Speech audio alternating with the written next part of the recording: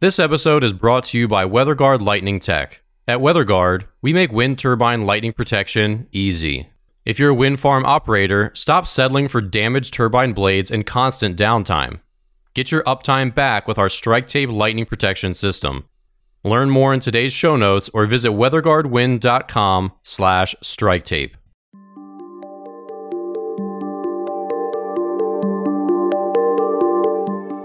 Welcome back. I'm Alan Hall.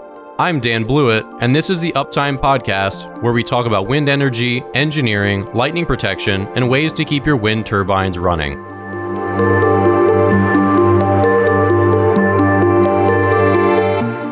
All right, welcome back to the Uptime Podcast. On today's episode, got a lot of news. It's definitely a news-heavy episode here. Number one, we're going to talk about the new Stripe Climate Initiative. So they're offering businesses a chance to give back a percentage of their revenue to fight climate change. So pretty cool. We're going to talk about GE turning a profit for the first time since 2018. Vestas buying out MHI's stake to kind of run their own, or the entirety of their offshore segment.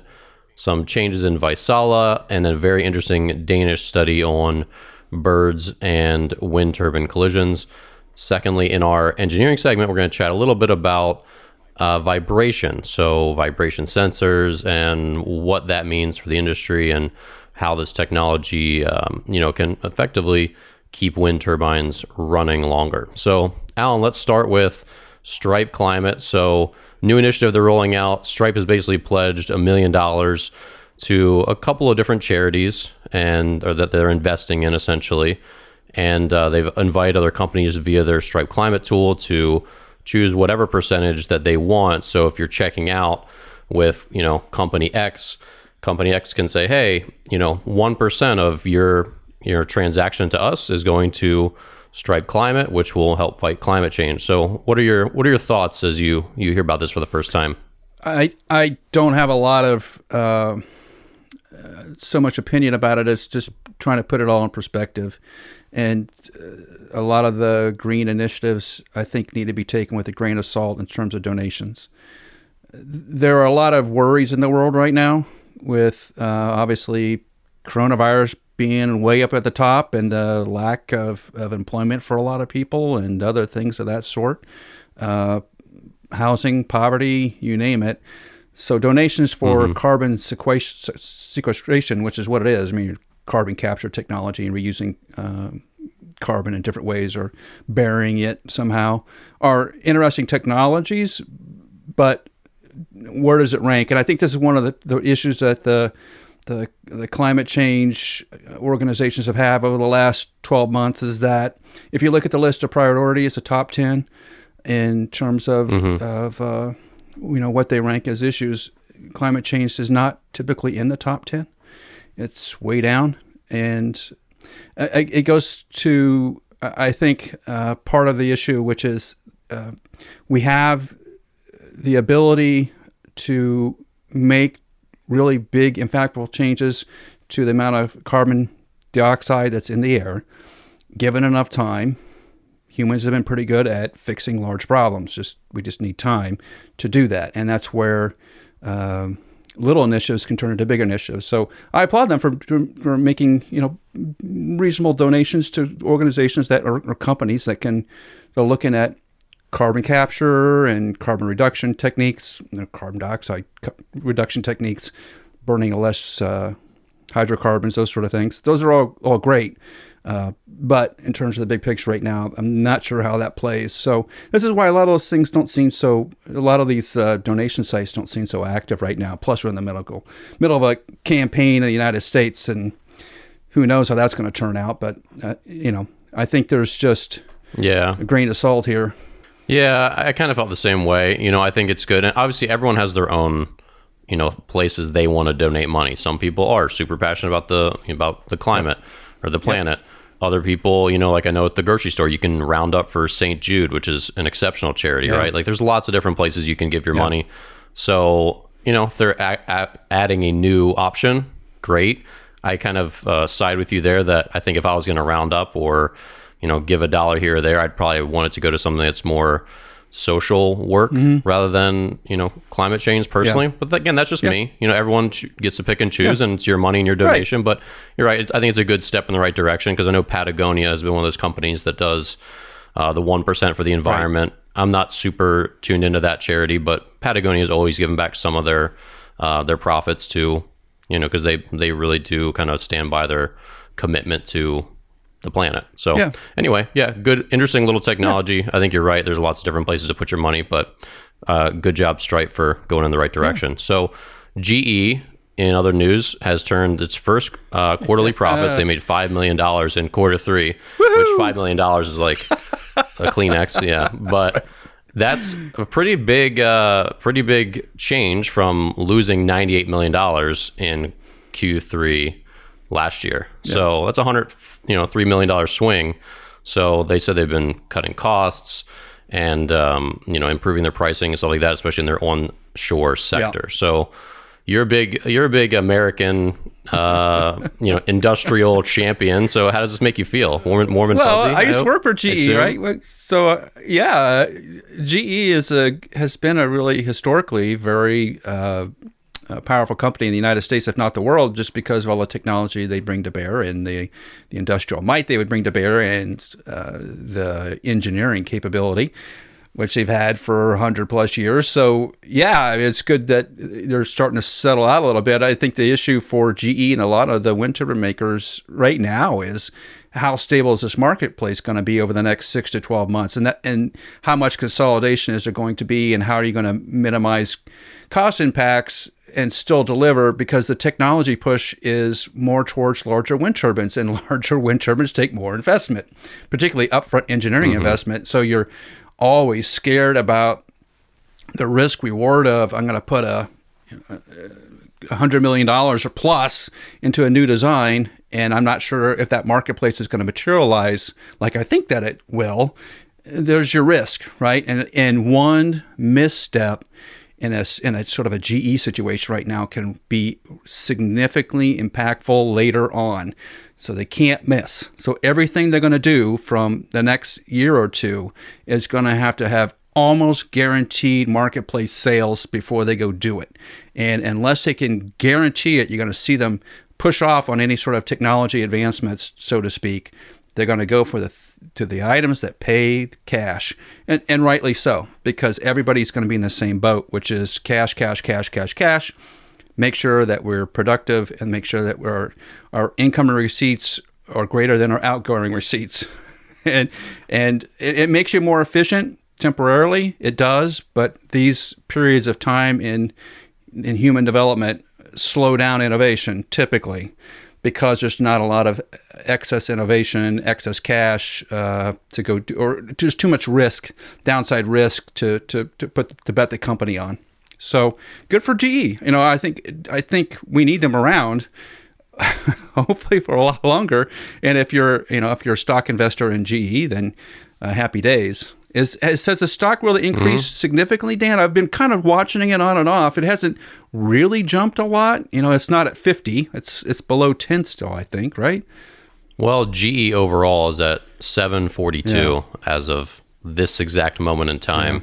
And of course, this is just the renewable energy sector, GE Renewable Energy, that's turned a profit. So as far as the overall health of the business, haven't done enough digging to really comment on there today, but yeah, I mean, that's at least a good turn in the right direction for that sector. Obviously, GE did just roll out that massive jet turbine engine that we chatted about, right? The world's biggest, just insane thrust, and that thing's impressive. So, I mean, the technology's still there. So hopefully there's continue to go in the right direction. But speaking of technology, so Vestas they bought out Mitsubishi Heavy Industries from their partnership for offshore wind. So now Vestas will forge ahead as pretty much the sole entity there.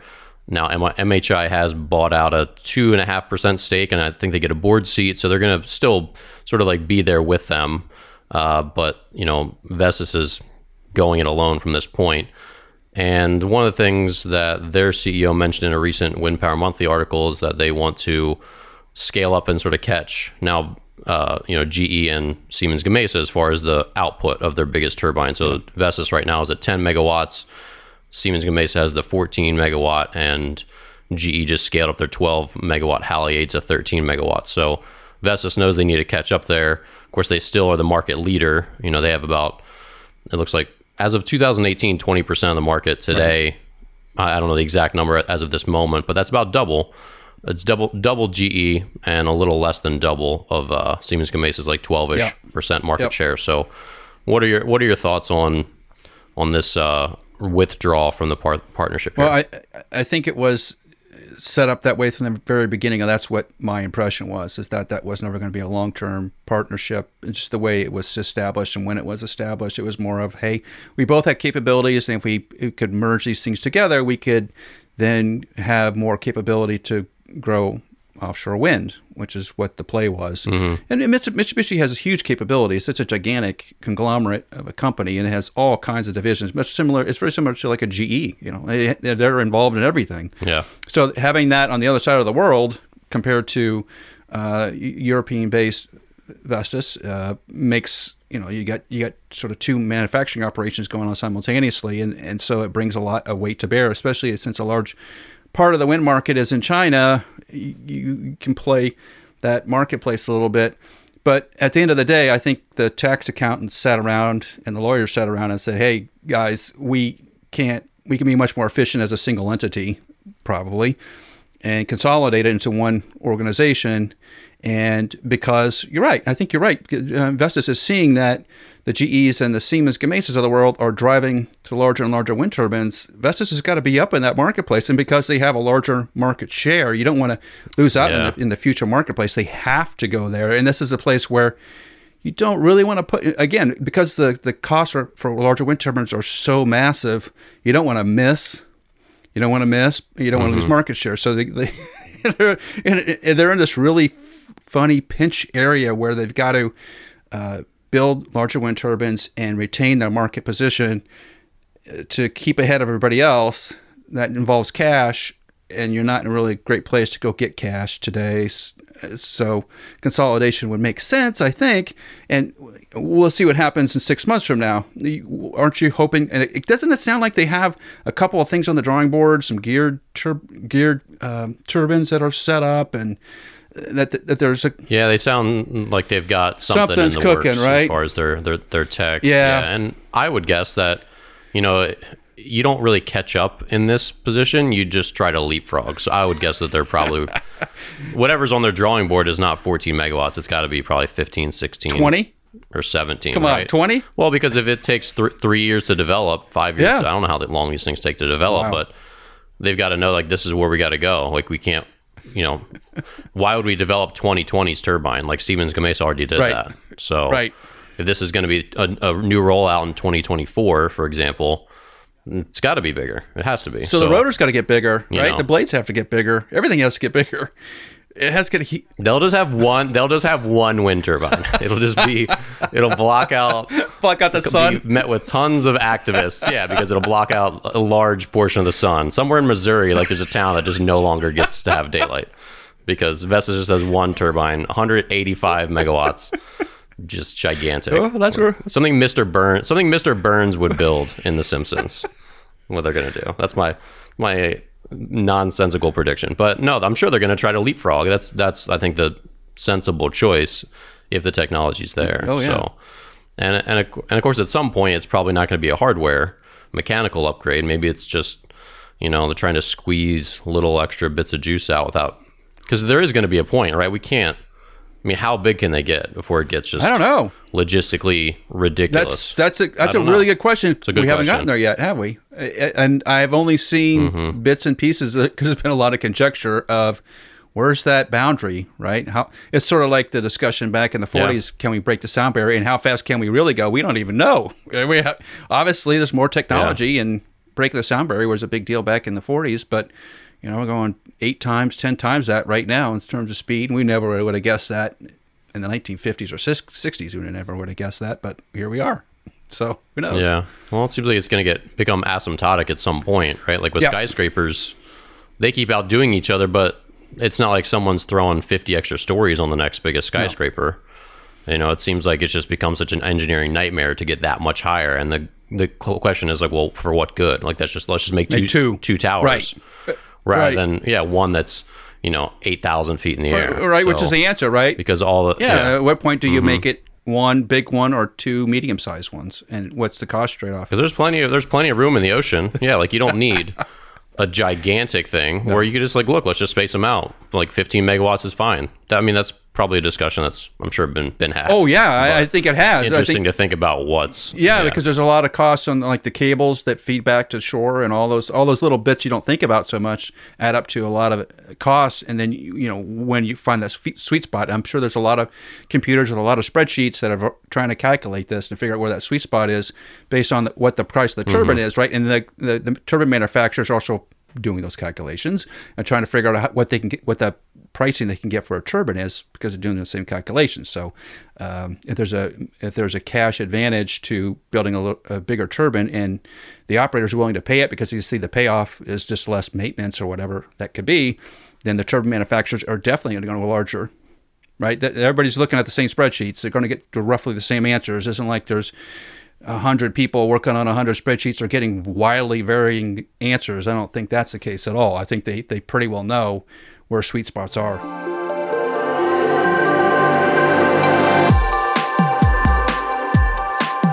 So moving on to Vaisala, their GLD360 technology, their industry leading lightning detection used to be 5 to 10 kilometers.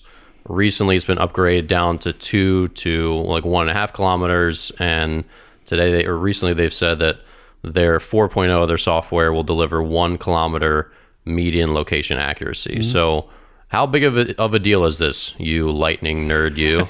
Well, accuracy is everything.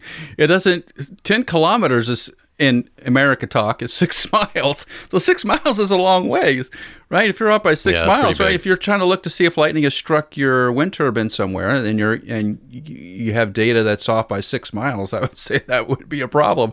Even if you look at the data today, you'll if you look at wind turbine locations and lightning strike locations, you'll see like, they don't seem to be hitting hitting the wind turbines, but they must be. Come on. I mean, they can't miss it by 100 yards. I doubt that's the case, right? So you just aggregate them all into on top of the wind turbines. You just immediately do that, because otherwise the data doesn't make any sense. So the interesting thing about this press release is it says it's all done by software. That's the fix, or the improvement is the software fix. Like, wow, okay. So what is a software fix? What are they doing on the software side? Are they taking into account geography and height of objects around there to better position where lightning is likely striking? Like if I have a radio tower out in the middle of Iowa, and that radio tower is a couple hundred feet up, I should be able to tell that most of the lightning strikes around that area are hitting that tower, and then I could adjust my software accordingly to correct it. Right? So you should be able to get some data off that, those known fixed points, and then software being what it is, to correct the data and provide more accurate data, which is what everybody's looking for, and which customers are willing to pay for. So they aren't only doing it because customers are willing to pay for it for more accurate data, and rightly so. You do want more accurate data, so it's a good step into providing more lightning knowledge on all kinds of things, not just wind turbines, and buildings and houses and all kinds of features. Yeah. So speaking of data, a new Danish research study that just came out shows that almost no birds, it's the headline here from reneweconomy.com, which is the Australian site, die in collisions with wind turbines. So basically, hundreds of thousands of cranes, and what's the other type of bird here? They of a pink-footed goose were tracked via radar in this study, and they found only in the first year 17 dead birds, and in the third year about the same, only 22.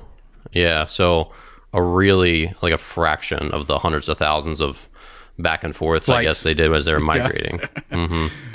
So what does this study mean to you, I think it explains the obvious, which that that birds are not flying into the turbine towers, nacelles, or blades. The birds that were found deceased on the ground didn't look like they actually had impacted the turbine, nor did they see any marks on the turbine. So that's a good indication there's not been a collision. That birds have eyeballs and they can probably tell what to fly around. And the radar data, which I think is fascinating. If you have a chance to look at the article that provides a little image of the wind, where the wind turbines are, we'll put it in the show notes. And where the birds are going around. So birds are intelligent creatures, right? That's how they live as long as they do. So they're flying around the wind turbines, especially if if you've been around them a little bit as a bird. You fly around a lot of different areas, I'm sure, because it's not safe, it's whatever. So they're flying around the wind turbines, but the conclusion they make doesn't really jive with the data they gave. So the conclusion is, well, they're flying a lot of flights, but they're not. The birds are not running into them. That's not the failure mode here for the birds. The birds and bats in the United States in particular seem to be dying from the pressure changes. So if the birds and bats are flying around the back ends of the wind turbines, there's some pretty severe pressure changes that occur on the backside of these blades. And that those pressure changes basically take their little lungs and just implode them or explode them a little bit and cause a lot of tissue damage and explodes all their blood vessels is what it sounds like inside their lungs, and they just die. And that's a really gruesome way to describe it, but that's the impression I get, is that it's the pressure changes that are causing the most deaths. So it's not that they're flying and hitting them, they're getting too close to the blade. So as the creatures get bigger, and geese and cranes tend to be larger birds, they're probably a little more resilient to the little tiny creatures like bats, which are very fragile. If they get around it, they're going to have more trouble. And I think this is where that a couple of episodes ago we were talking about painting one of the blades black seemed to make a big difference on maybe just keeping the animals further away. That must be the kicker here, is that it's a proximity thing. And I think you run into that effect because you live in Washington, D.C., and I think the one thing about Washington, D.C. it always really throws you off is... Yeah, I run into buildings all the time. Well, it's a nightmare. You don't have perspective. Well, let me ask you this. Have you ever seen the Washington Monument on the mall and go, oh, it's not that far, and start walking towards it, and then an hour later you're still kind of walking towards it? Your sense of perspective is all off. And I think that will do it to most animals. Your depth perception, especially for things that are straight in front of you, is really, really poor. This is why baseball is such a hard game. Anything you're having to look at straight ahead and try to get depth perception on can be very difficult, especially if it's large. So it's not in perspective of anything else. It doesn't have anything else to reference it to. So I'm guessing that the black blade gives you that contrast where, like, okay, there it is over there. I don't want to get close to it, and therefore decreasing bird and bat deaths, which would make sense. So maybe it's just a depth perception, visibility thing that's playing into it, not so much that they're running into the wind turbines as much as that they need a little more perception, and we can give them that. Yeah, well, and it's good to have studies like this because, again, like a lot of the advocates against wind power are probably just going from the heart, and they're like, look, we love animals, which we all love animals. Yeah. But they're like, this is harming the wildlife, where it's good just to have some data. Like, look, we know you maybe feel that way, but the data doesn't support that. Like, more birds are probably getting eaten by foxes or falcons, than these winter. I mean, it's true. Relatively speaking, bird deaths in a year, 20 bird deaths in a year, like more are going to die from some predator. Probably, yeah, without a doubt. By snakes, any of it. So it just puts it in perspective. Like, I think that's reasonable if this is another low-level predator at best that's introduced to their environment. I mean, that's something they can cope with for the probably greater good of the planet. Yeah, true.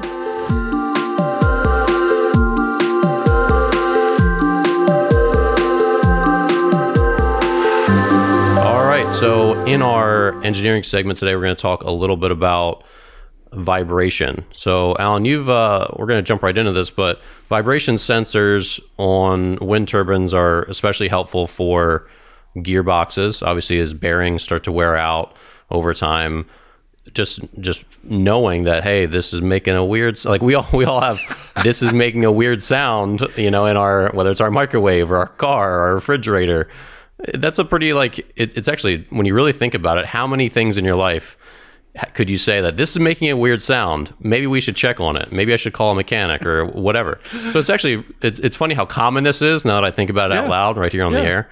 But so obviously this technology is important for wind turbines, which need to just be running all the time without fail. So tell me a little bit about vibration sensor technology, because they use this a lot in your other area of expertise, which is the aerospace sector. Sure. And in aerospace, we use vibration sensors quite a bit, particularly on the helicopters, because they're just shaking, rattling machines.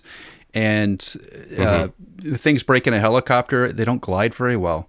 So you want to have some early detection of mechanical failures. And one way you do that is you just sense the vibrations that are going on inside the helicopter. And if you see frequency changes or amplitude changes, something abnormal, they get squawked early and caught, and have maintenance crews go out and look. And in fact, some of those helicopter systems are very diagnostic in that they're predictive, that they can say that vibration is caused by that gearbox, or that vibration is caused by that piece of equipment. You need to go check on that pump because that pump's going bad. Now that is a really beneficial help because it reduces the amount of time on the repair side, but also provides data back to the operator to catch it before it really goes bad. So it's a benefit on all sides.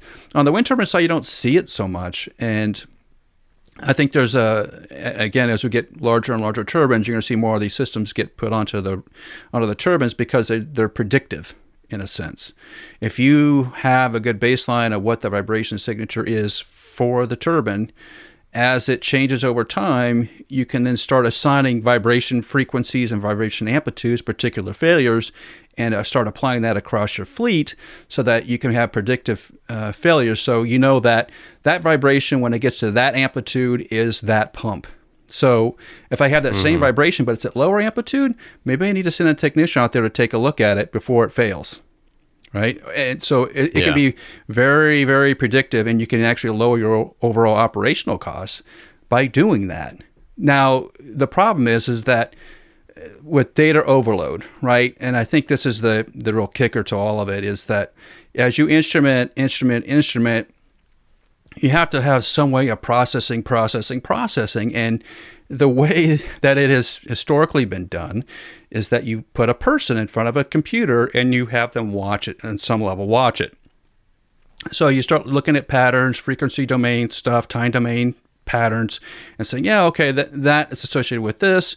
And so you have a human in your control loop. And what you want to do is get the human out of the control loop and then let the computers do all the hard work for you and just tell you when you need to go out and take a look at it.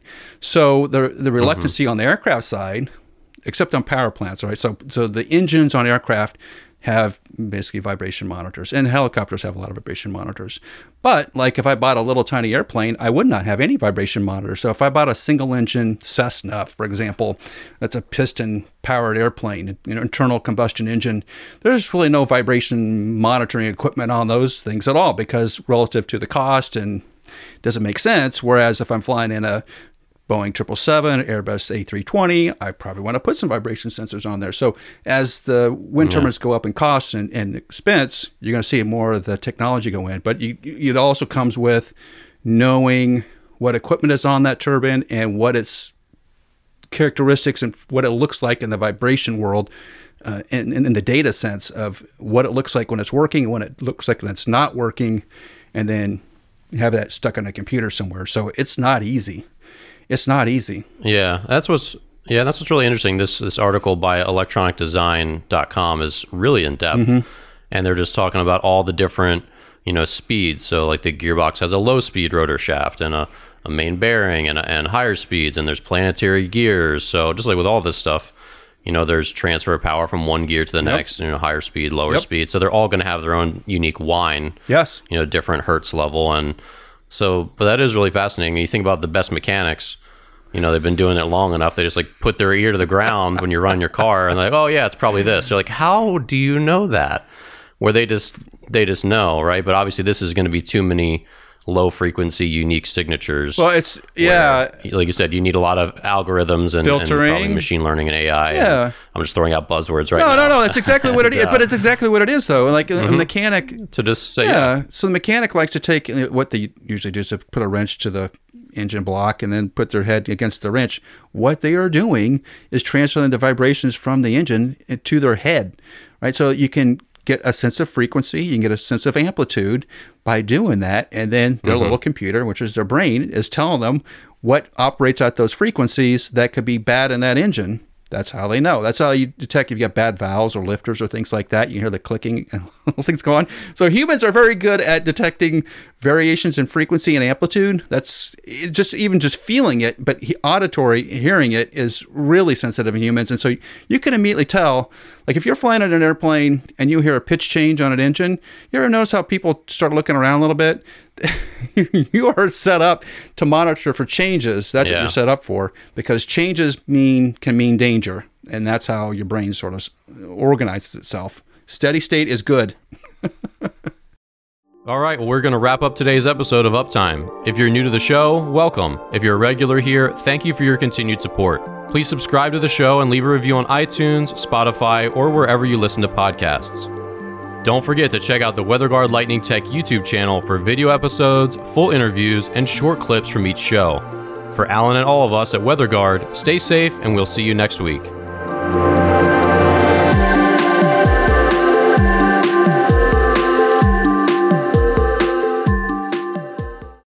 Is downtime causing you financial pain and putting a stop to your power production for months on end? It's no secret, lightning strike damage is a major cause of wind turbine downtime. This damage is preventable with our easy-to-install strike tape lightning protection system for wind turbine blades. Our incredible engineering, build quality, materials, and edge sealants withstand up to 5 times more abuse in the toughest weather and lightning conditions. And we've got the research to prove it. If you're tired of constant downtime, we can help. Reach out to us at weatherguardwind.com and schedule a free call. We'll get your uptime back in no time.